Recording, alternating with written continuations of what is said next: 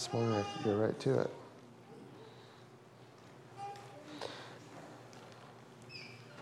So,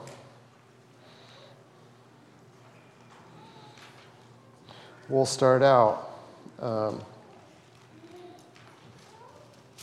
In the days when the judges ruled, there was a famine in the land. So a man from Bethlehem in Judah, together with his wife and 2 sons, went to live for a while in the country of Moab. The man's name was Elimelech. Okay, so they're in a foreign country. He's got his wife. He's got his 2 sons. Anyways, as they go along, they die. And then at that point, the ladies, so you've got father and a son, they all died. And so you've got the mother and 2 daughter-in-laws.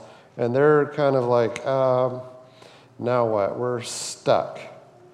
So if I just fast forward to the end here, not to the end, but to kind of where I was wanting to go, and 16. So Naomi, the mom, she says to the daughters, you guys just go back to where you came from and go back to your people and to your gods. But the one daughter-in-law, Ruth, she replies, don't argue me to leave you or to turn back from you. Where you go, I will go, and where you stay, I will stay. Your people will be my people, and your God, my God. Where you die, I will die, and there will be buried. May the Lord deal with me, be it ever so severely, even death separates you and me. When Naomi realized that Ruth was determined to go with her, she stopped arguing with her. So I just look at that as it's like, okay, she's accepted this daughter. She's not going anywhere. She's taken on her God.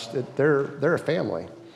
And it isn't anything that they wanted to do or how it wanted to be.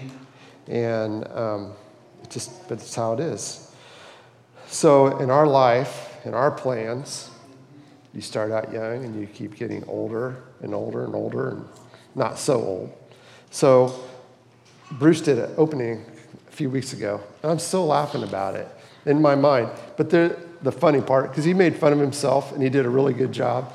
But he talked about the idea that they're out working in the shop with the grandkids and something happens. They have a little ritual with the empty can and popping a little hole in it, and it's a fun thing.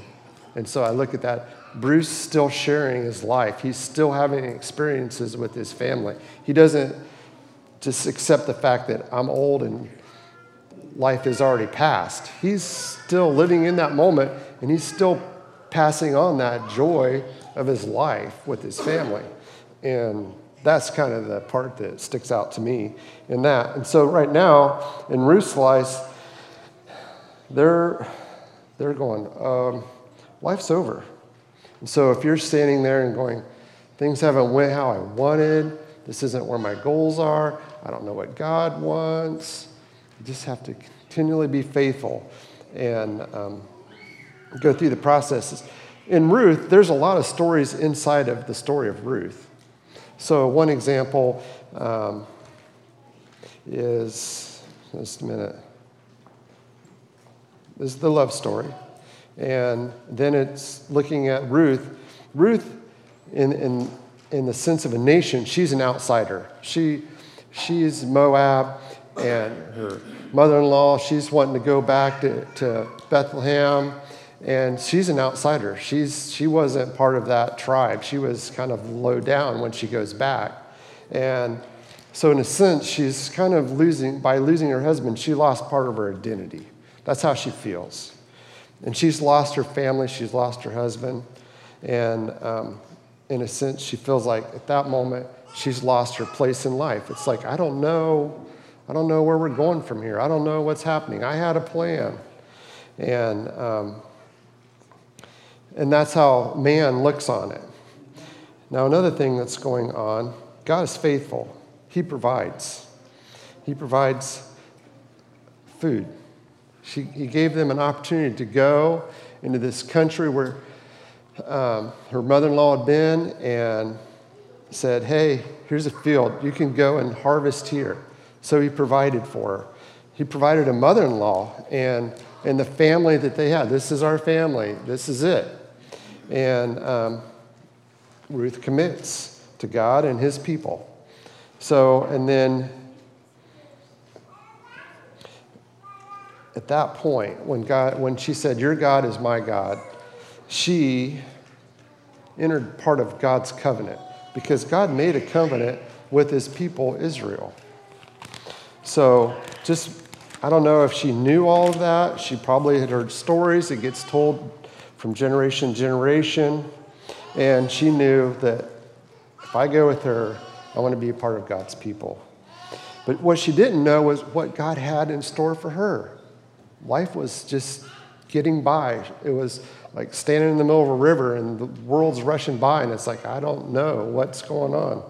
But then if you go and read Matthew 1 through 6, there's a little surprise in that.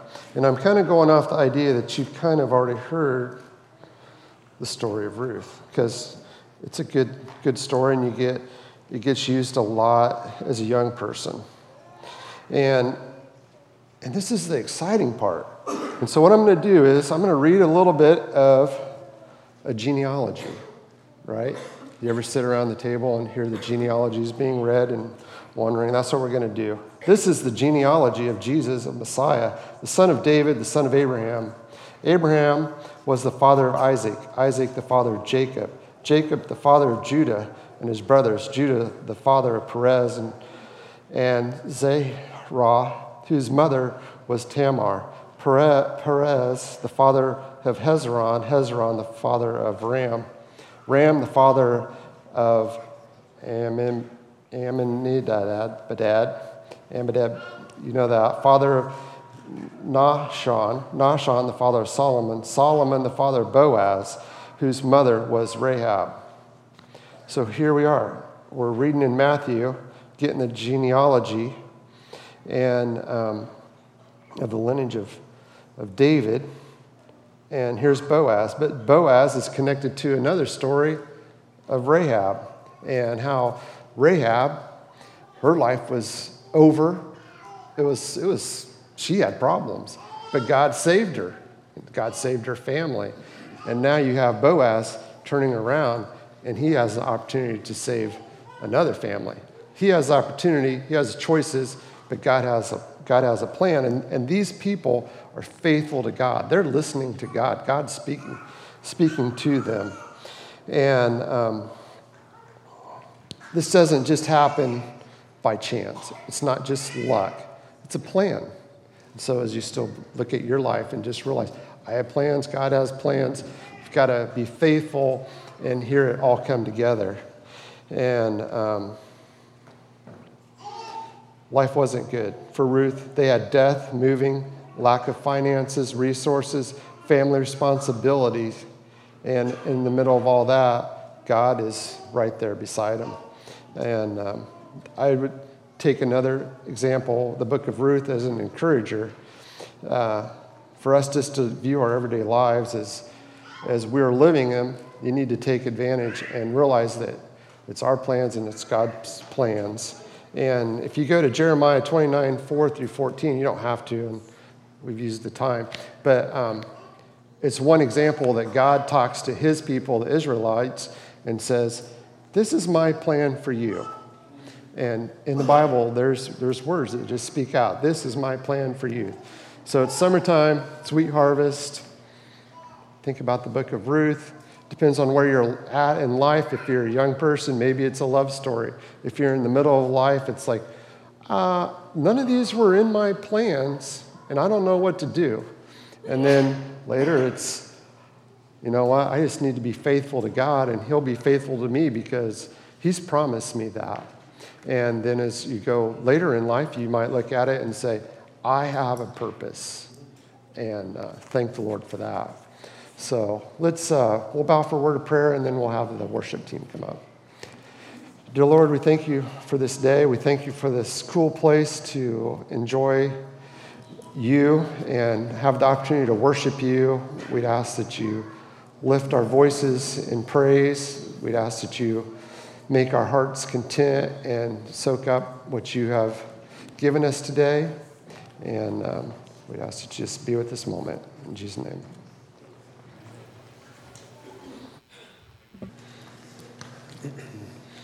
All right.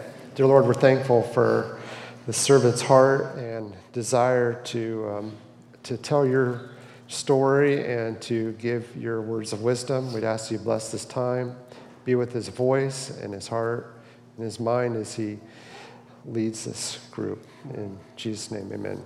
Thank you, Ken.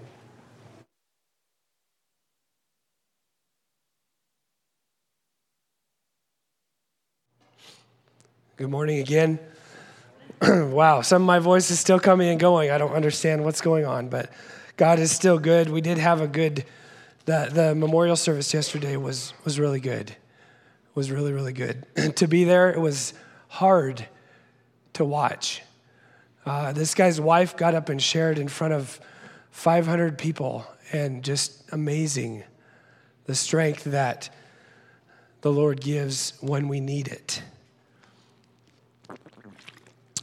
Joel, it's a good thing Jackie said something, because if she didn't, I was going to have you come up here with me. So she saved you from coming up here in front this morning.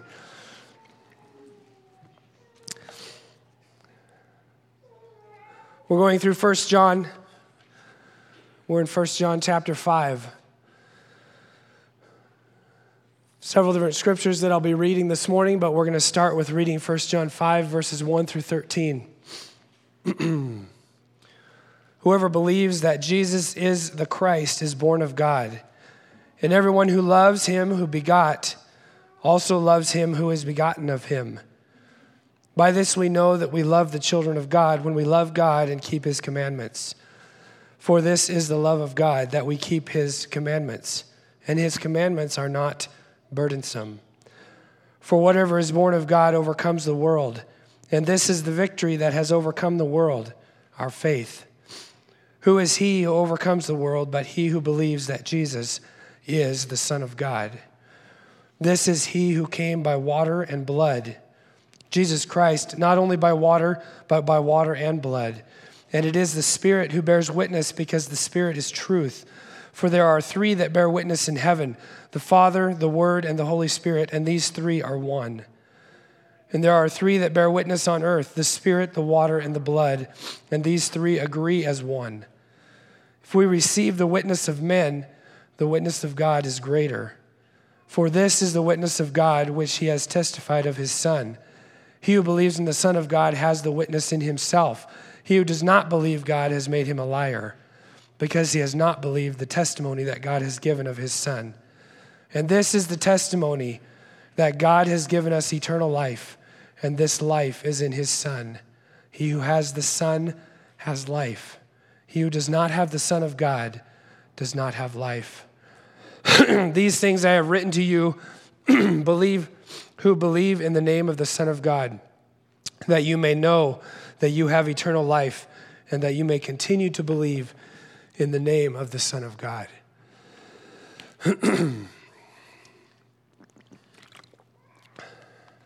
Again, we're going back into who are we supposed to love?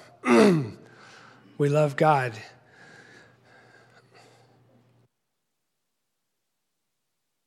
Excuse me.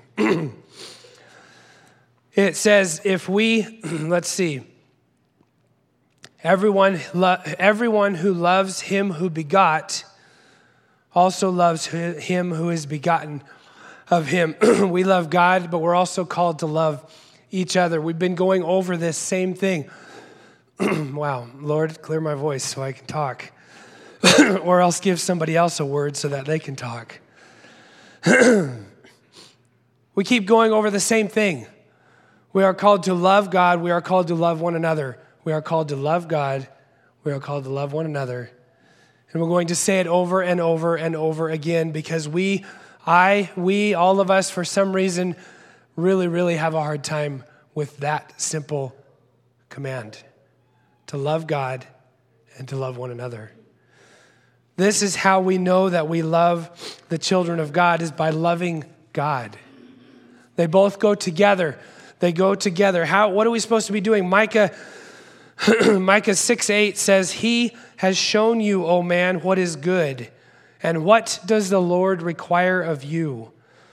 But to do justly, to love mercy, and to walk humbly with your God." What does the Lord require of you? Do justly, love mercy, and walk humbly with our God. This is what God requires of us. He's talking to his people back then, but this is still what he requires of us today.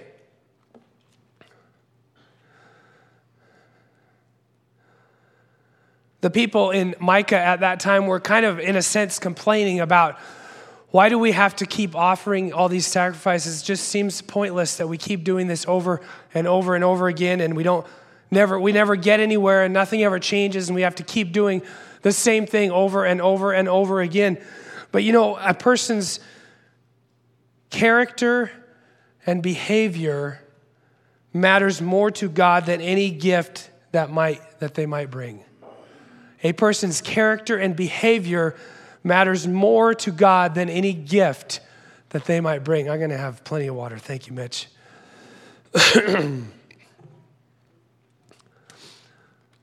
The people in the Old Testament would offer sacrifices and offer sacrifices and offer sacrifices, and they do it over and over and over again.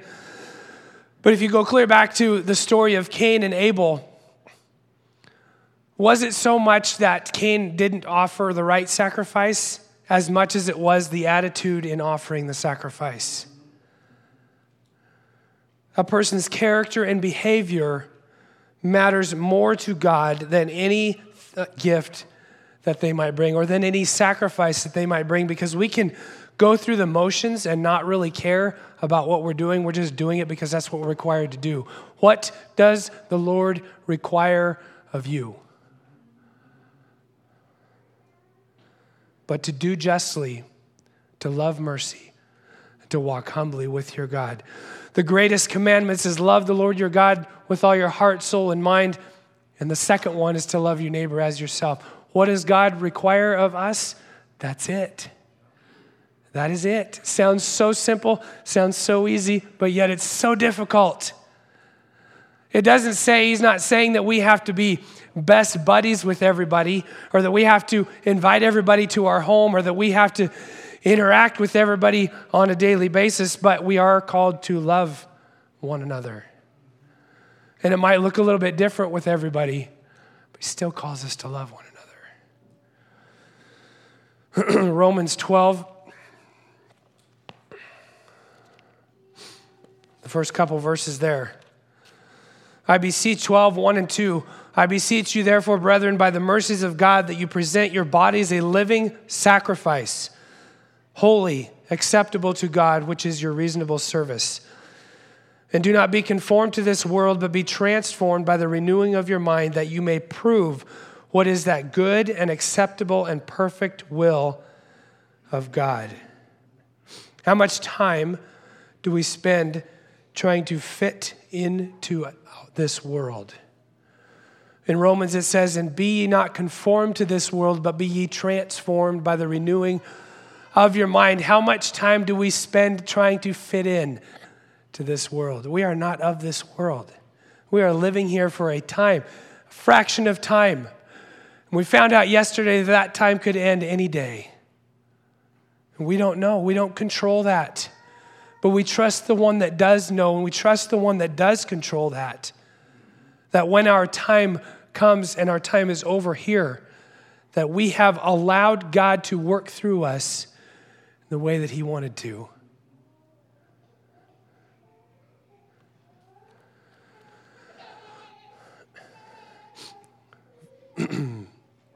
Verse 3 in 1 John 5, for this is the love of God, that we keep his commandments, and his commandments are not burdensome. They're not burdensome. It is in no way like it was in the Old Testament, where You want to talk about burdensome and having to figure out where you're going to get a lamb or a dove or whatever it might be, and maybe you don't have enough money, and so you have to do something different. You have to be creative because he allowed different ways, different things that could be sacrificed depending on how well off you were. Talk about burdensome. Man, it seemed like every time they turned around, they had to sacrifice something. We often wonder at the size of flocks they had, but it's no wonder they had such big flocks. They needed them. They had to sacrifice what appears to be a lot. But it was a sacrifice that would never, ever accomplish what was accomplished when Jesus came. Could never be done. It would never happen. It would never satisfy what was needed. Matthew chapter 11.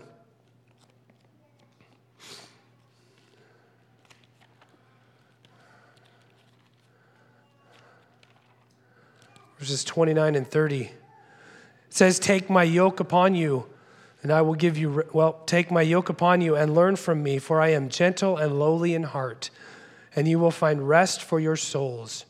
For my yoke is easy, and my burden is light. See, when Jesus came, he freed us from this complicated, what looked like a mess right now of all these sacrifices that had to happen. He freed us from the complications of that. It's no longer burdensome. Take my yoke upon you. Walk with me. Allow me to lead you. Let's not make this more difficult than what it needs to be. Because if we come back to the 2 commandments to love the Lord your God, love your neighbor as yourself, we can make that really, really difficult. Or we can focus. We can have our gaze transfixed on Jesus' face, and all these other things will not matter at all. It's when we stop looking at Jesus' face that all these things become difficult and hard, and we don't know how we're going to get through it.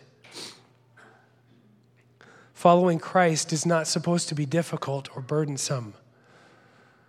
The reason that it can be is because we still live in a world that's broken. We still live in a human body that was born into sin. That's why it's difficult. That's why it can be burdensome.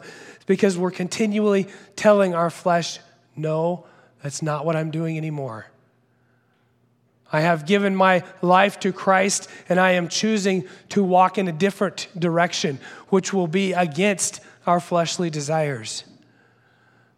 But it's a daily choice that we have to make to follow him. It's not supposed to be difficult. It's not supposed to be burdensome, but it can be because we are fighting against our flesh. When we get our gaze off of Christ, the flesh will take over and do what we don't want to do. John 16 and 33 says, these things I have spoken to you, that in me you may have peace. In the world you will have tribulation, but be of good cheer. I have overcome the world. I shouldn't talk into my water bottle. That doesn't sound very good.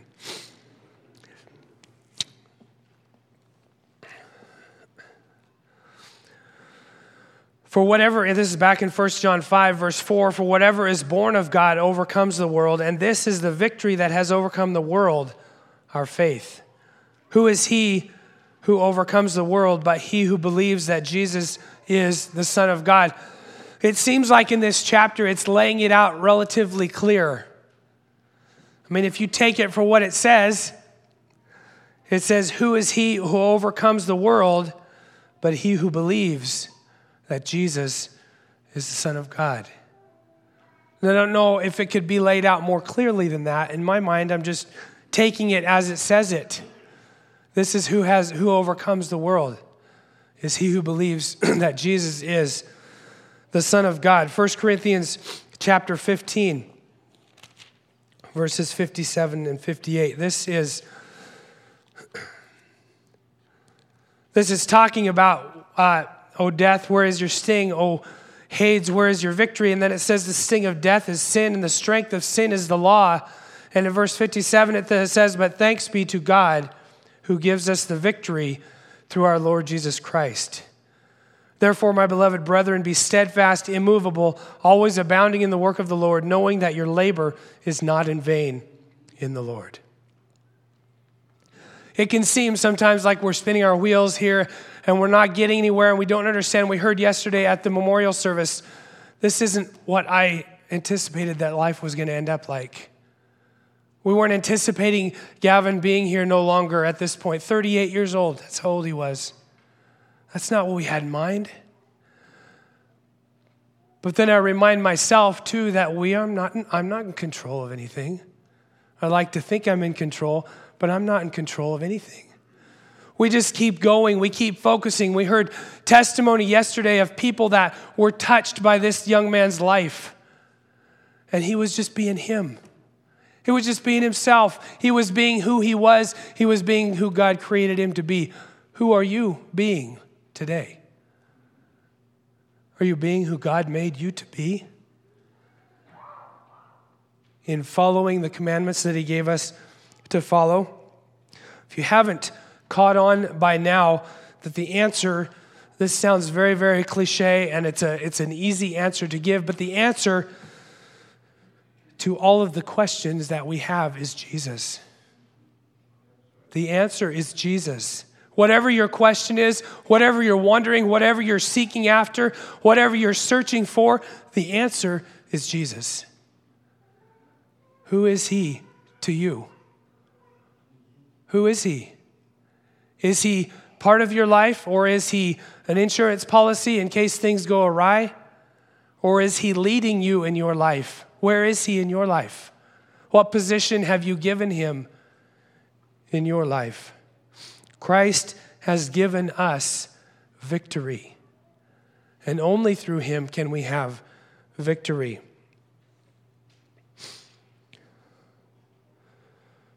Romans 8:37 says, "Yet in all these things we are more than conquerors through him who loved us."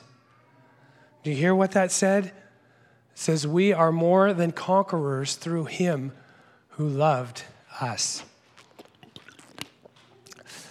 And he does love us, and he continues to love us, and he always will love us, like we've been talking about for the last several weeks.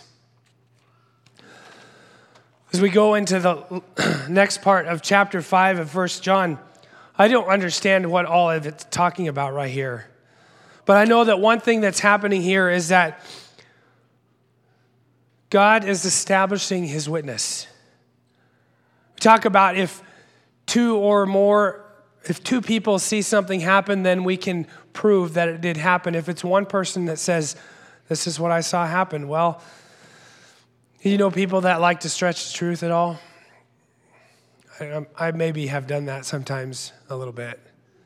But you learn to know people, and you learn that when you hear something that they say, if you know the person at all, you take what they're saying with their personality in mind, maybe. If it's just them you're hearing it from. But if you hear it from a couple of different people, then we can prove it, then we can know it's true.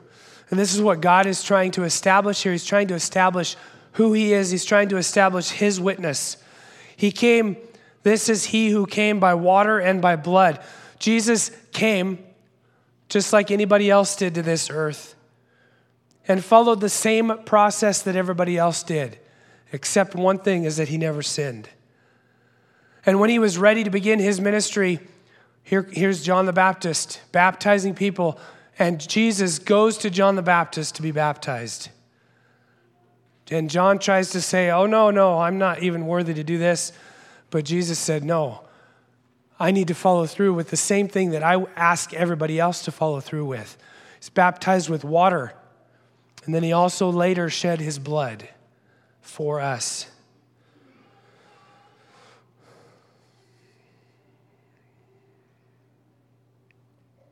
It talks about the three right here. And this is the Spirit who bears witness, because the Spirit is truth. For there are three that bear witness in heaven, the Father, the Word, and the Holy Spirit. Talking a little bit about the Trinity right here.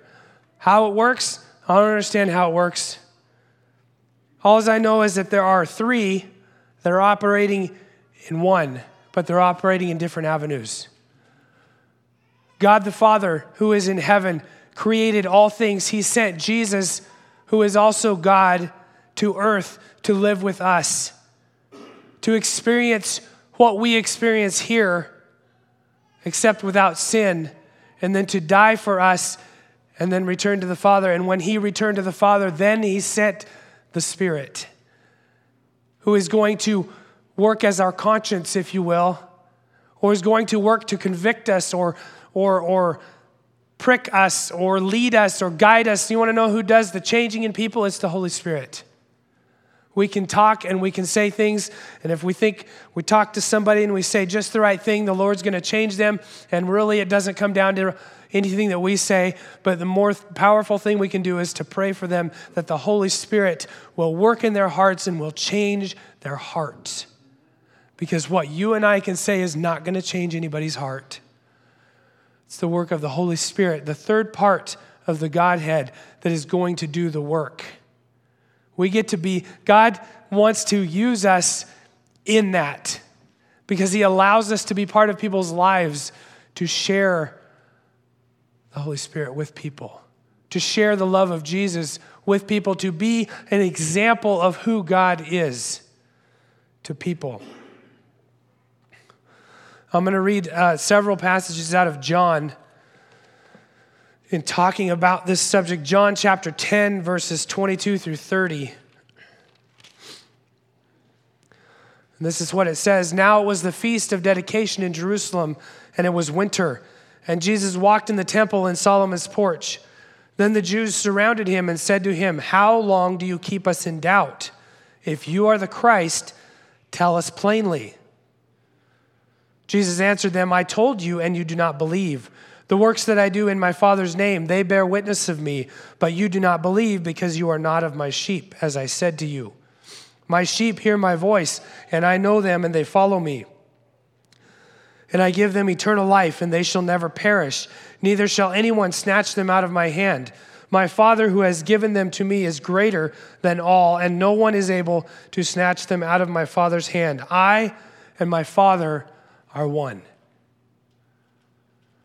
They're asking him, how long are you going to wait to tell us? Are you the Christ? Just tell us. They were really, really having a hard time with this because they weren't expecting. I don't know what they were expecting. I don't know what the religious leaders of that day were expecting, but I don't think they were expecting someone to come in person form, in human form, to live here on this earth. And then when Jesus came and he lived here, and then he claimed to be God, well, they couldn't handle that at all. Because that's not that wasn't their parameters of what they thought was going to happen. I don't know for sure what it was, but they keep asking him, "Are you the Christ? Are you going to tell us the Christ?" And Jesus says, "I've been telling you this over and over, but you don't believe me because you aren't mine."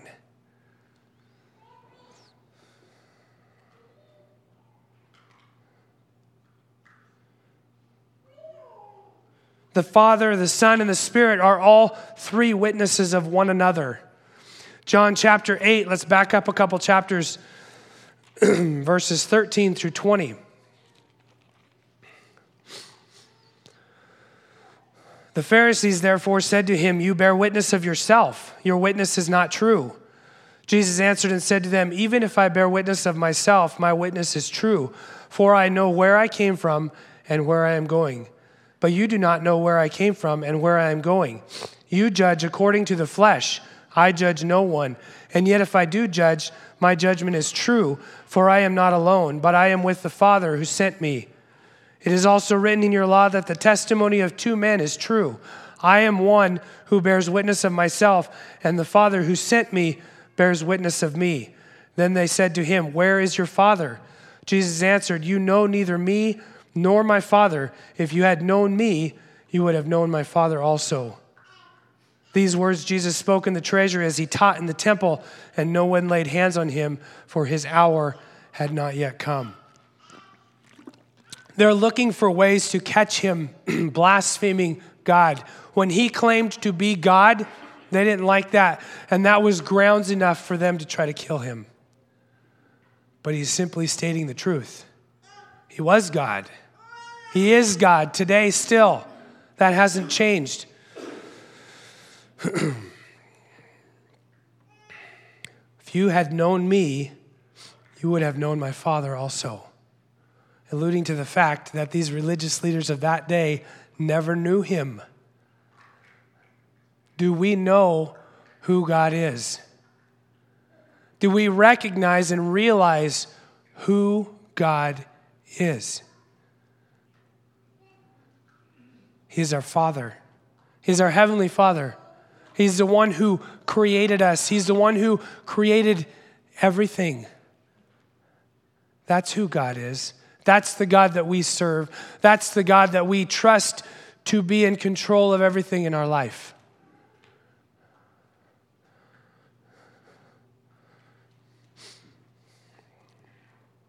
We're going to read one more passage out of John chapter 5, verses 31 through 47.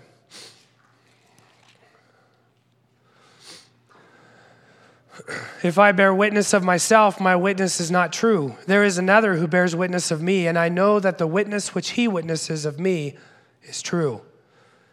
You have sent to John, and he has borne witness to the truth.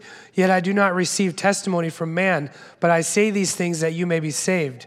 He was the burning and shining lamp, and you were willing for a time to rejoice in his light.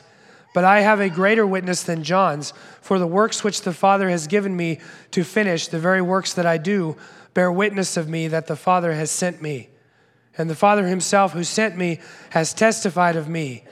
You have neither heard his voice at any time nor seen his form, but you do not have his word abiding in you, because whom he sent, him you did not believe. You search the scriptures, for in them you think you have eternal life, and these are they which testify of me, but you are not willing to come to me that you may have life. I do not receive honor from men, but I know you, and that you do not have the love of God in you. I have come in my Father's name, and you do not receive me. If another comes in his own name, him you will receive. How can you believe who receive honor from one another and do not seek the honor that comes from the only God? Do not think that I shall accuse you to the Father.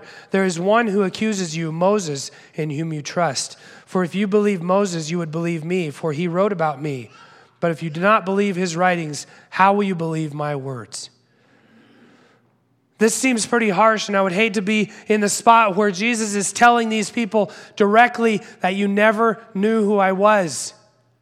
You don't believe me at my word. If somebody else would come not claiming to be God, you would believe them at their word. But when I come and I claim to be God, you don't believe me. And they didn't. Do we? Do we believe that he's really God?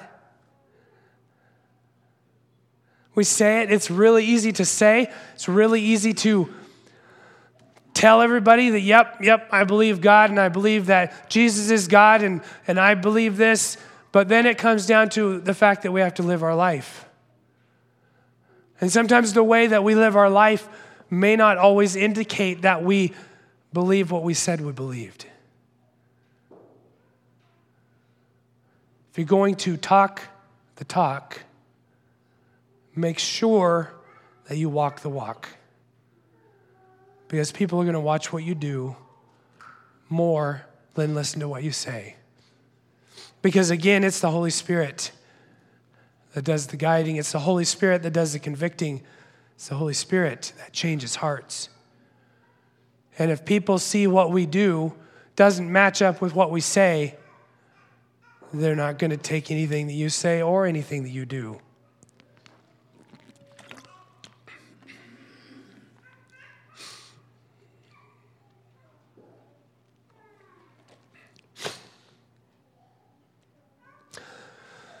First John 5 verse 10 says, he who believes in the Son of God has the witness in himself. For he who does not believe God has made him a liar, because he has not believed the testimony that God has given of his Son. And this is the testimony that God has given us eternal life. And this life is in his Son. Again, you look at what it's written, and it sounds very, very simple right there, that eternal life is in the Son of God. And the next verse says simply this, he who has the Son has life. He who does not have the Son of God does not have life. It sounds pretty cut and dried right there. Do you have the Son? Do you have life? Do you want life? Do you want to live life with the Son or without the Son? Because it says, he who has the Son has life. And he who does not have the Son of God does not have life. That sounds pretty clear. I want to have life. I want to be able to live life and to live life abundantly, to live life here. We get to enjoy things here. We get to have birthdays, 40th birthdays. We get to enjoy life. And I hope and pray that we do enjoy life. But let's not forget that if we live this life without the Son, we are going to end up with nothing in the end. John 5:24 says, most assuredly I say to you, he who hears my word and believes in him who sent me has everlasting life and shall not come into judgment, but has passed from death to life. Praise the Lord. We don't have to suffer the death of the consequences of our sin because Jesus has taken that penalty. And in that sense, yes, we're still going to die here. But we're not going to die spiritually because Jesus has taken that punishment for our sins.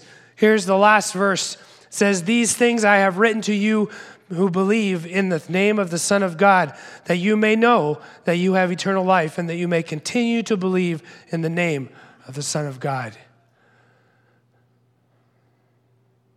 John is writing to assure us that we don't have to question our salvation. We don't have to continually question that. We don't have to wonder if what God did is enough. It is, it was, it always will be. We don't have to question our decision to follow Christ. Did we really take that for ourselves? Did we really believe that for ourselves? Yes. If you have accepted Christ, if you accept what he has done for you on the cross, if you receive that free gift that he gave of salvation, then the answer is yes, you have. You don't have to worry about whether what Jesus did was enough. It was enough. He did it for you. He did it for me. And through his Son, we can have life.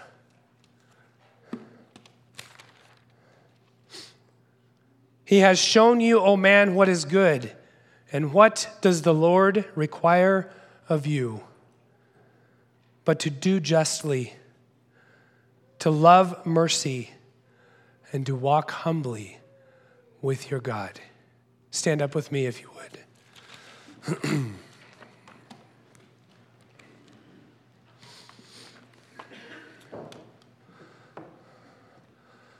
Father, we thank you for this morning. Lord, I pray that you would help us to continue to gaze. Help our gaze to be transfixed on your face. Lord, I pray that you would continue to give us the desire to seek you, to seek who you are, to learn more about who you are. Father, I just pray for each person here. I pray, Lord, that you would be glorified through the things that we do and that we say. And I pray that the things that we do will match the things that we say and vice versa. I just pray that you would guide each one of us as we go from here this morning. Lord, I pray that you would show yourself real. Continue to show your love to us. Just pray a blessing on each one that's here. We love you this morning. In your name we pray. Amen. If you want to get your hymn book out and number 779. A very simple chorus. We're going to sing through it twice and then we'll be dismissed. 779.